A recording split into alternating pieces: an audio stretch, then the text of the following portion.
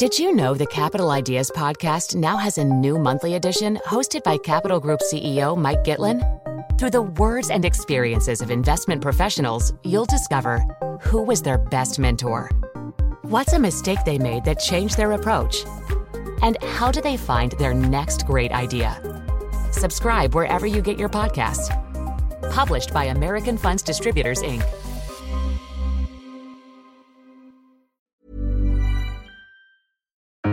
Hello and welcome back to the Rachman Review.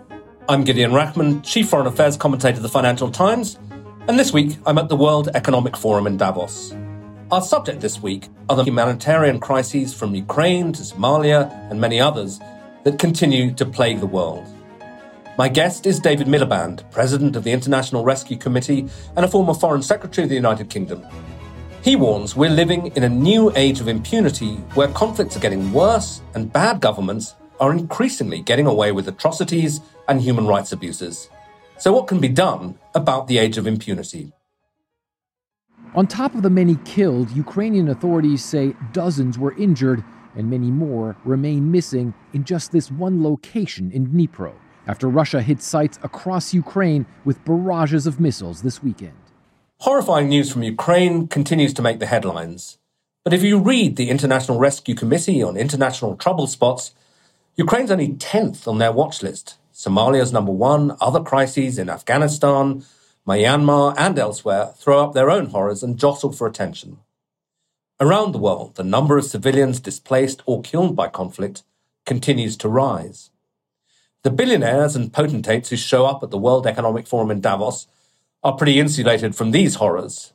But people like David Miliband are able to press the case for concerted international humanitarian action and to join the dots between the various crises. So when I caught up with him in Davos, I started by asking David Miliband why Ukraine ranks only 10th on the list of international humanitarian crises. Well, it says that the Ukraine crisis is part of a global trend and is actually a contributor to the global trend. Ukraine is not a provincial European affair, it's a global affair because of its impact on food and energy prices. And the reason Ukraine is 10th is very simple. The IRC's emergency watch list for 2023 for every year is based on a data set of 60 to 70 indicators that flag where we're going to see the most numerous humanitarian crises, the greatest number of people affected by humanitarian crises, and the most severe humanitarian crisis. And at a time when there is famine or the threat of famine in East Africa, when there's really intensifying conflict in significant parts of the world, the fact that the global response to Ukraine has been so strong, both the international humanitarian aid inside the country and the treatment of refugees outside the country, means that despite the severity of the war, the pummeling that's going on of civilian sites in Ukraine, it doesn't justify a place number 1 because of the mitigations that are in place. And my message in Davos has been that we can't allow Ukraine to be an outlier for the kind of response that it promotes. The response has been a good one, albeit not yet finished. The first weekend of the crisis, European governments across the EU guaranteed 3 years residence, 3 years work permits, 3 years education, 3 years welfare benefits. And inside Ukraine, there's humanitarian aid running, there's health systems running, there's cash and banking systems working. In significant parts of the world, that's not the case. And so it's the severity of the crisis and the absence of mitigation that pushes a country like Somalia up to number 1, where we know there are famine conditions from our own health centers around the country. Yeah, and Afghanistan, I suppose one can make a contrast between the huge aid that the West is trying to provide to Ukraine and the apparent abandonment of Afghanistan, albeit after 20 years effort. I remember going there with you in the 2010s. Yes. But its situation's pretty dire now. Well, I think that our diagnosis is that in 2022, the consequences of Ukraine for the global economy, consequences in terms of food prices, energy prices, rising interest rates, that's been the kicker on countries like Afghanistan or Somalia or Ethiopia or Yemen or Syria, where there's long-term conflict and climate crisis together. So in our report, we identify conflict as a driver of 70 to 80% of humanitarian need, often exacerbated by the climate crisis. And now an economic kicker in the form of this rather striking statistic, food price inflation in the 20 countries on our watch list is 2 or 3 times higher, 40%, over the year than in the advanced industrialized countries where it's been bad enough. Right. And of course, these are much poorer countries, so they're much less well placed to absorb food price inflation. That's exactly the point. I was in eastern Ethiopia at the end of November, and when a farmer, where we just stopped by the side of the road, and we talked to him about how the crisis was affecting me, he says, look, I used to have 40 livestock, now I've got one. You can't invent that. That's the consequence of effective penury on that family, and that is quite widespread. There's another very striking statistic in your thing where you say 7 watch list countries of your 20 import 66% of their grain from Ukraine and Russia. Yeah, I think this is important because there is an argument going on, and you hear this from a number of countries who've refused to condemn the war in Ukraine or the Russian invasion of Ukraine on the grounds that there's too much hypocrisy in the West, of which there is plenty. I was thinking about that hypocrisy point when you were talking earlier, because you talk about the big effort being made for refugees from Ukraine, and I've heard here in the corridors of Davos people saying, well, why do you think the global south is kind of a bit cynical? Because where's the welcome for the refugees from other places? Exactly. Now, my point would be as follows. It's right to point out the double standards. It's wrong to think that Ukraine is just a provincial European crisis. It's more than that because it represents such a gross violation of international law and therefore is a test case of impunity. Secondly, it has direct and important effects on living standards around the world because of the dependence on Russian and Ukrainian grain, fertilizer, and the rest of it. And of course, thirdly, there's the geopolitics as well, which are being scrambled in some ways by this invasion. And I think that the fact that Ukraine is getting so much attention as well as resources is undoubtedly draining the attention that's required on what are 54 other civil conflicts around the world. Some countries like Ethiopia, you've got 2 or 3 conflicts going on within the country. And the number's rising. I mean, is it possible, as I suggested in the intro, to join the dots and step back and say, why are there so many conflicts and why are we getting more of them? Yeah, I think that there are more conflicts and they are more virulent, which is part of the explanation for the increased number of refugee flows. Why is this happening? First of all, these are civil conflicts rather than wars between states. And so the first point I would make is that the tools of diplomacy that were developed to regulate wars between states are not working well when it comes to wars within states. Secondly, we're seeing a very striking trend of the internationalization of civil conflicts to the extent that outside powers are taking sides. You can see 5, 10, even 15 countries taking a side militarily. And that tends to prolong the conflict? That prolongs the conflict. It also increases the virulence of the conflict. So you're far more likely to die in a civil war if you're a civilian than if you're a combatant. And this is one of the striking features of the modern world. It partly reflects more urban warfare, but it's also the fact that civil conflicts take civilian lives, not just those in the organized military. And the international engagement tends to add to the impunity rather than subtract to it. Yeah, I mean, it strikes me as slightly uncomfortable feeling about all this military aid that's pouring into Ukraine. Now, again, you have interesting conversational, different perspectives here in Davos. So a Chinese person said to me, why are you doing this? The only way that war's going to end is if somebody wins. You just prolong the conflict. I mean, that doesn't make me think it's wrong to give aid to Ukraine, but it certainly made me think. What did it make you think? It made me think that, as you were saying, the internationalization of these conflicts does prolong them. But I think that the truth is that if Ukraine wasn't getting international support, it would be getting rolled over. And that wouldn't be the end of it. I mean, that's the reason that you've seen this remarkable upsurge in support in countries like Sweden and Finland to join NATO. It's out of fear. I think you've discussed that on your podcast before. But I thought where you were going was the end of the peace dividend means there's less money for international aid. And of course, the costs of international aid are very small. Military costs of diplomacy are small as well. What we say is that there are 3 agenda items, really, that are needed to try to turn this back. First is the cycle of conflict that we're seeing. 15 of the 20 countries on our watch list have been there for more than 10 years. So you have to break the cycle. Secondly, if we can't protect civilians in conflict, this age of impunity is going to be on the march. Thirdly, we're seeing globalization of risks, health risks, economic risks, climate risks. Resilience is only local at the moment. We're not getting the kind of global action that's necessary. And I think as I try to take a bird's eye view as well as a ground level view on these crises, it strikes me that unless we're able to act across those 3 dimensions, we're going to see the numbers that you mentioned rise. Just for the benefit of your listeners, The UN reports 340 million people in need of humanitarian aid, 90% of whom live in the 20 countries on this watch list, 100 million people on the run from conflict. Those numbers have more or less tripled in the last decade. And I think that from our point of view, we can't rely on the aid system alone to catch up. The aid system has more or less doubled in the last decade. But unless we can get to the roots of these crises, which do lie in this age of impunity, I think, that is fueling conflict and failing to address the climate crisis, we've got this very toxic combination. And with the kicker of the economic difficulties that have been produced by the war in Ukraine, we're in a very dark tunnel unless we can put the brakes on. Yeah. I'll get to the age of impunity, which is a really interesting idea and one you've been talking about for some time, in a second. But since we were talking about Davos and this peculiar environment, I mean, it inspires a great deal of cynicism. You know, there are all these billionaires wandering around the place, and people say all they do is go to cocktail parties and sort of blather about improving the world. And in fact, they've got really nothing to do or nothing helpful to do about all these crises. I assume you think, because you're here, that it is actually worth coming to Davos. So what can you achieve? Well, I'm trying to find the billionaires. If you see any, please send them in my direction. Since I'm running an NGO, I'm always on the lookout for a billionaire who wants to do good.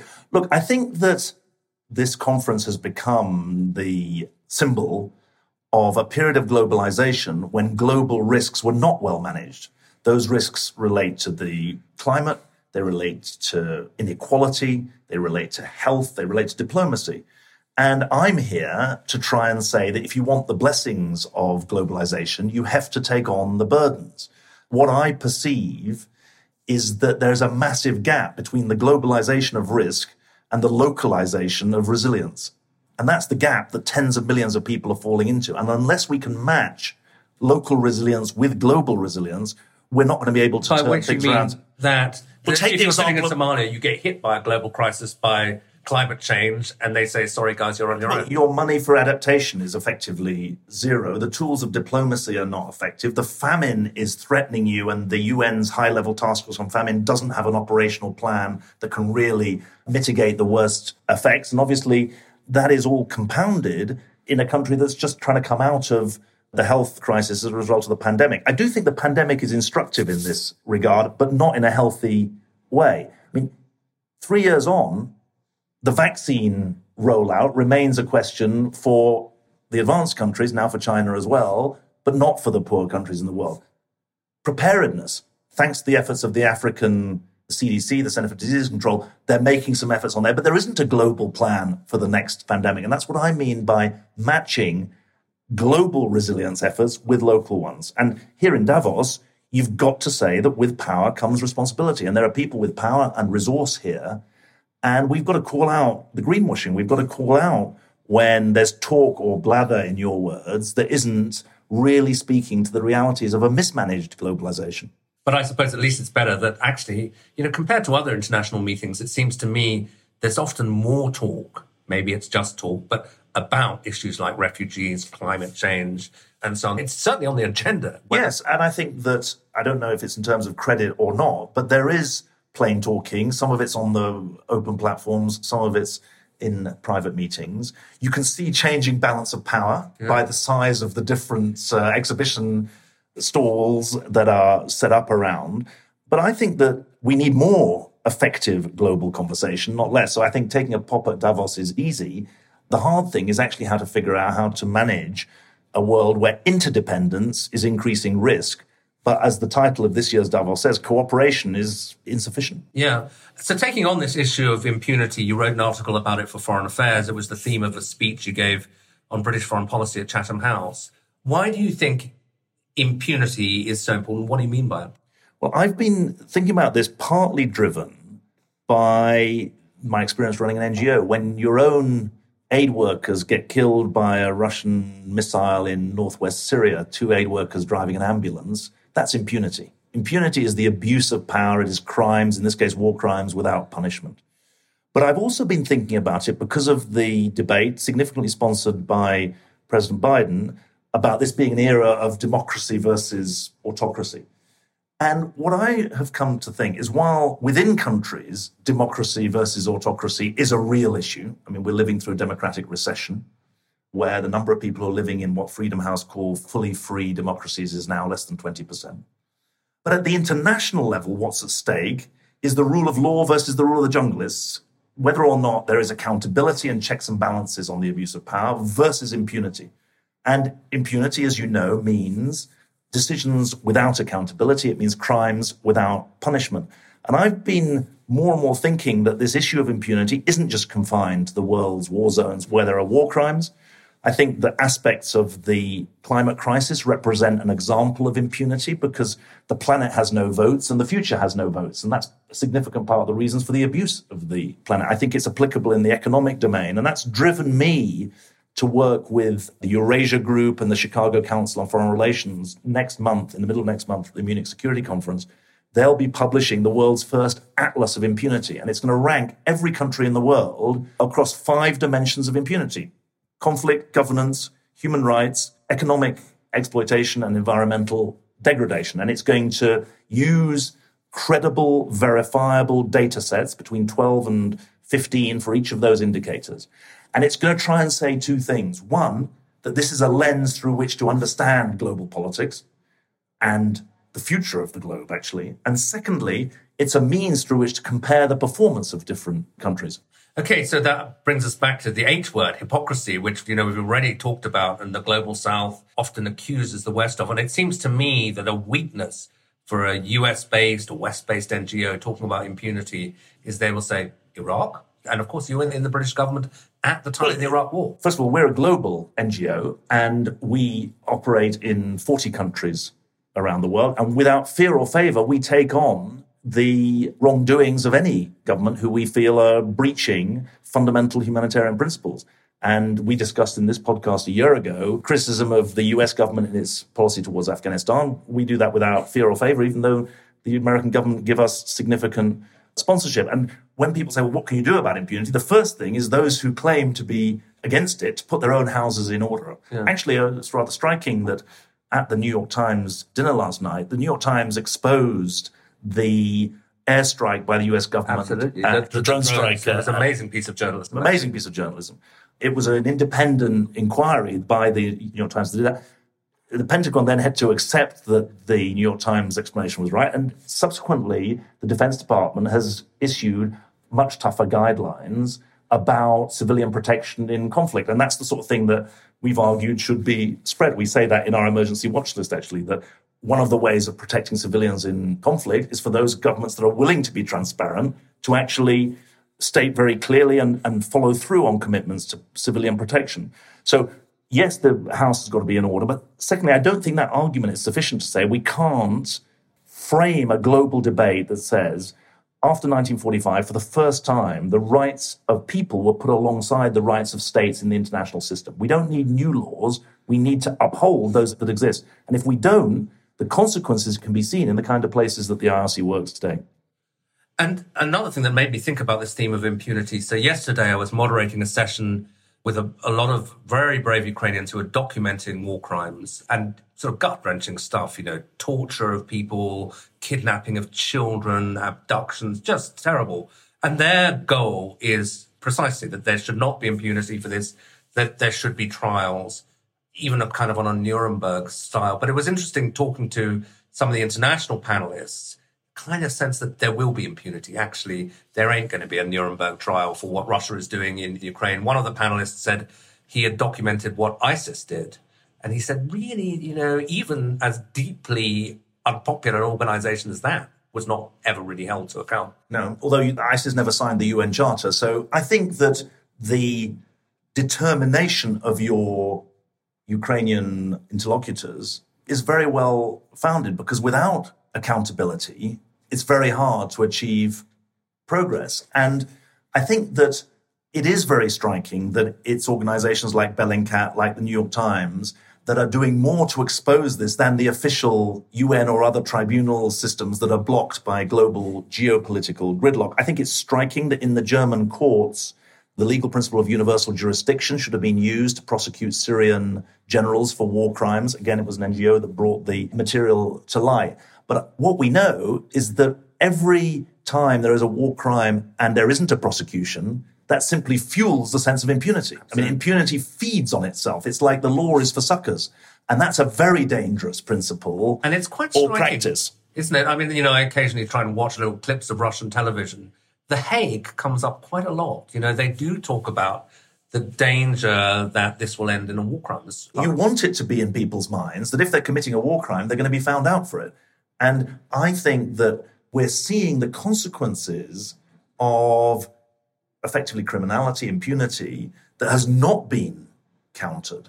And I'm fearful that if we only have a debate about democracy versus autocracy, we're actually going to lose significant parts of the world who need to have an interest in a rules-based system. And it's the rules-based system that I think is at stake at the moment. But are autocracies going to obey the rules? Isn't it one of their characteristics that they tend to break them? Of course, almost by definition.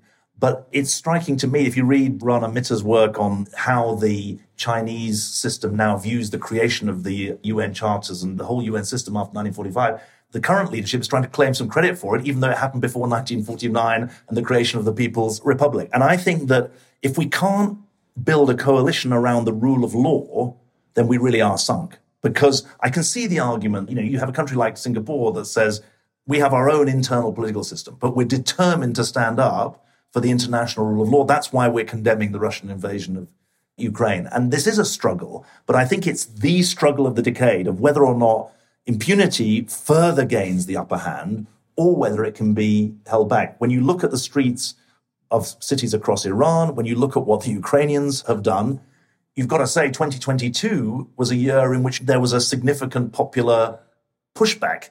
But it's at stake today. It's very in the balance, isn't it? Because Iran could fail. We don't know how Ukraine's going to turn out. And one of the things that does concern me is, as you say, you can see this popular pushback against autocracy, but one sort of feels that people power is getting weaker, that you saw in the Arab Spring, governments fell. But here, you look at Belarus, you look at Iran, you look at Hong Kong, they seem to have discovered a new method of suppression. Maybe it's determination, maybe it's new technology. Well, the counterpart of autocracy at home is impunity abroad. And my point is that we have to make the link. After all, after 1945, the construction of the international system was done precisely to provide a bulwark for democracy at home. What we're seeing today is a weakening of democratic systems at home and a weakening of international law on the foreign front. And it's that nexus that I think we've got to try and get into. Okay, now I can't let you go without asking you a question about Britain and British politics. It's all going very well, I'm told, in Britain, isn't it? Yeah, absolutely. Well, it might be going well from the point of view of your team, the Labour Party. I mean, it does look like, we don't know, but the long period of Tory rule may be coming to a close. Keir Starmer, the current leader of the Labour Party, is here in Davos. And I'm sure they talk to you, and maybe one day you'll come back and play a role in British politics. But what do you think when Labour comes in? Britain, as you say, is not in great shape, either domestically or internationally. What do they need to do? Well, I think Britain has been failed by its governments in the last decade, but I'm very sad to say that it was failed by the Labour Party as well, which didn't present an electable alternative.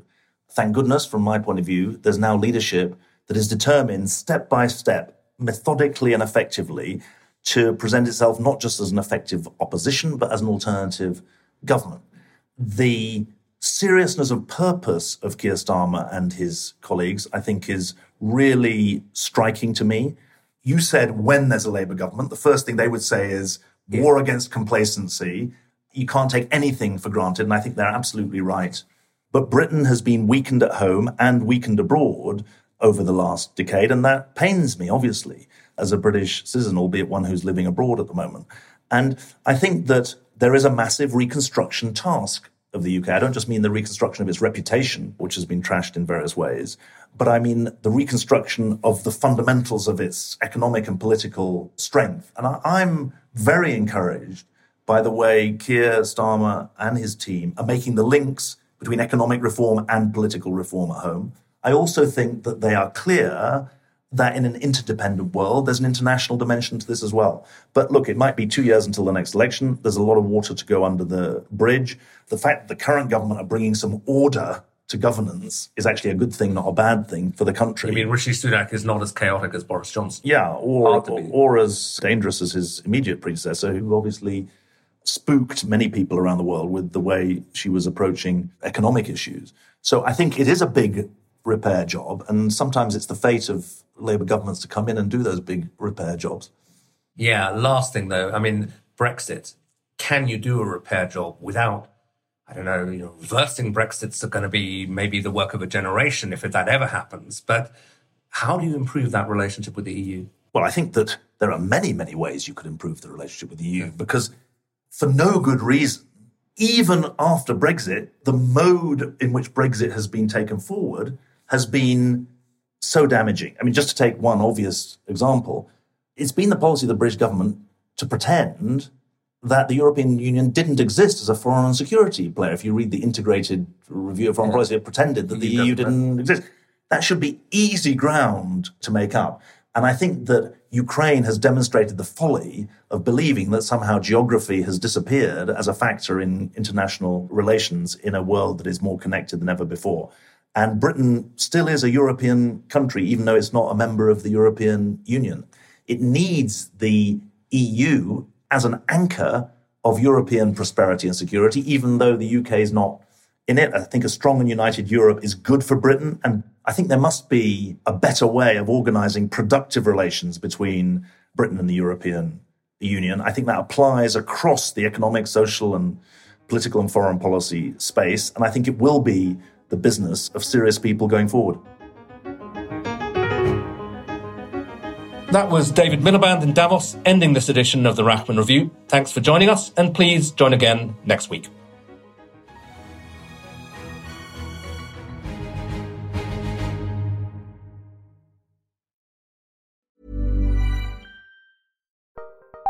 Join Capital Group CEO Mike Gitlin for a new edition of the Capital Ideas Podcast.